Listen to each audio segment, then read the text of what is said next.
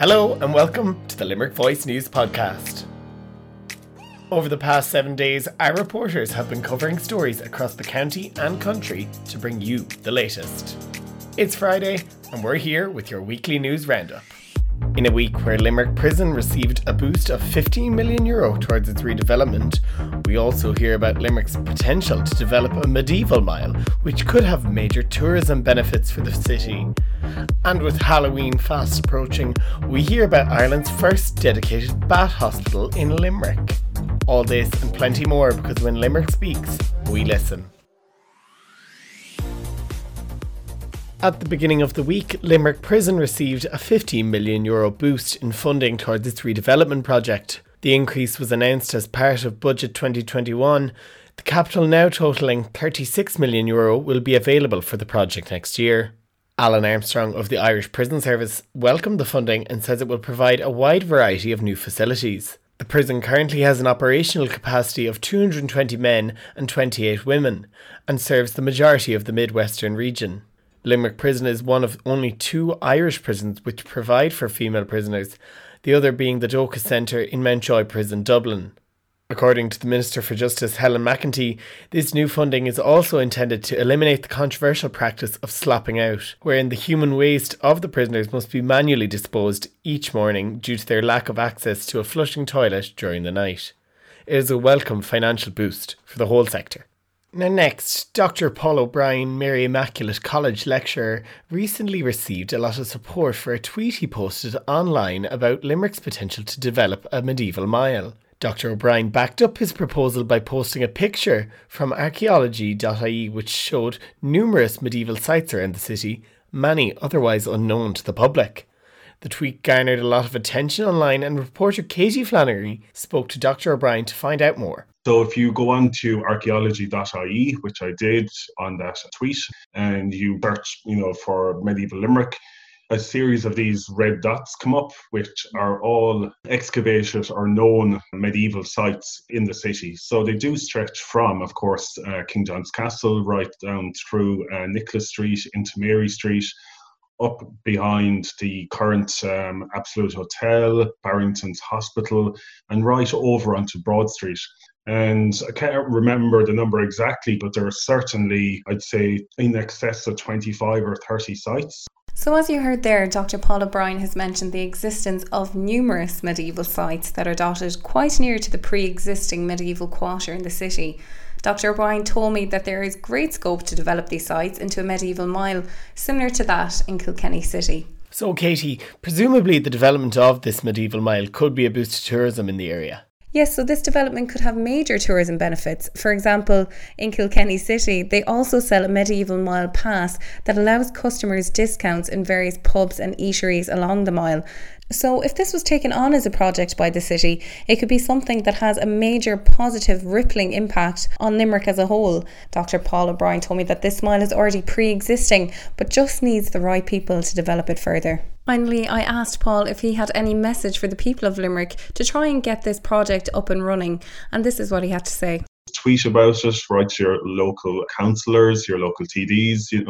Limerick deserves to have its medieval quarter extended out and added to the body of knowledge, and I suppose the really good tourist offering that's there already. So go and explore, be safe, but discuss it. Like, Limerick is not just O'Connell Street. There's so much more to it, especially down around the older part of the city, down around Nicholas Street, Mary Street, and all those laneways like Cray Lane and so forth. There's loads to see if you open your eyes, loads and loads to see and learn and discover about the city.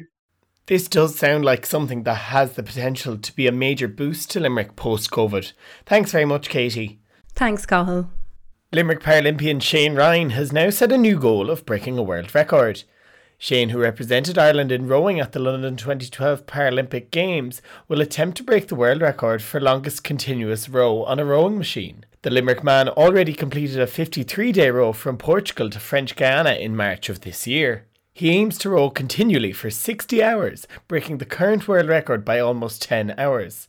The event will take place next May in the UL Arena. All donations will ensure the continuous good work of all involved with the Irish Guide Dogs. Shane told Limerick Voice how he keeps motivated during his training. Well, I suppose the charity, the Irish Guide Dogs, they do fantastic work for people that are visually impaired, that have autism. So I suppose when it's going to get hard, you think of that. And also the main sponsor I have, H&MV Engineering here from Cathal.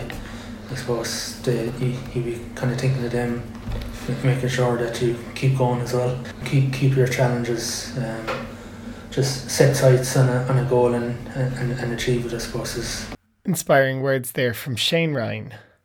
Next, owner and managing director of Home Instead Senior Care that operates in Limerick says he's become very vexed when he sees certain people complaining about new restrictions. Liam Tolan told Limerick Voice that both his parents are in their 80s and their life has completely stopped, and they are also very vulnerable.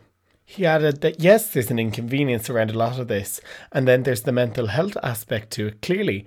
But for the likes of my parents, I'm thinking, hang on a second, we need to make sure they have the opportunity to continue to live through this. According to Mr. Toland, successful ageing is built on 3 pillars: high mental and physical functionality, low risk of disease, and engagement in life. And Mr. Toland says it's the engagement in life piece that's at most risk during COVID. Our thoughts are with all the elderly and vulnerable at this time, and please remember to wash your hands and wear a face covering. And finally, with Halloween right around the corner, our reporter Nikki Anderson spoke to the lady who founded Ireland's first bat hospital in Limerick. Yes, Cathal, Limerick has become the home to Ireland's first bat hospital. Wildlife lover, falconer and bat rehabilitator Susan Kerwin is the founder of the not-for-profit project.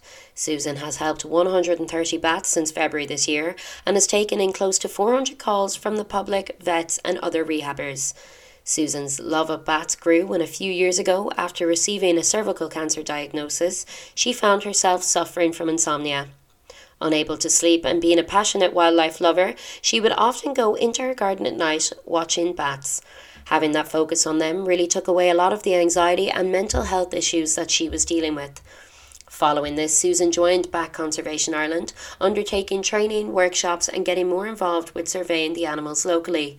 Before the hospital was built, Susan worked from a spare room in her house, but with the increasing rise in bats being admitted, she found it was impossible to work in the limited space. Earlier this year, Susan created the Bat Rehabilitation Ireland Facebook page to raise public awareness around the conservation of bats.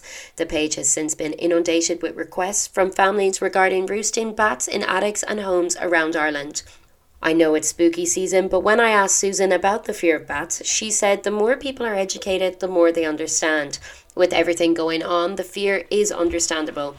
We've lived alongside bats all our lives. I think bats get a hard time, like other nocturnal animals, because we don't know what they're doing. They're related to the dark, and then they are seen as sinister. But the bats we have in Ireland are all insectivores, which means they only feed on insects.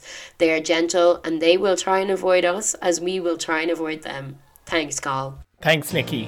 And thank you for joining us for our second Limerick Voice News podcast of this season. We hope you continue listening to us as we continue to give Limerick our voice. And remember, when Limerick speaks, we listen.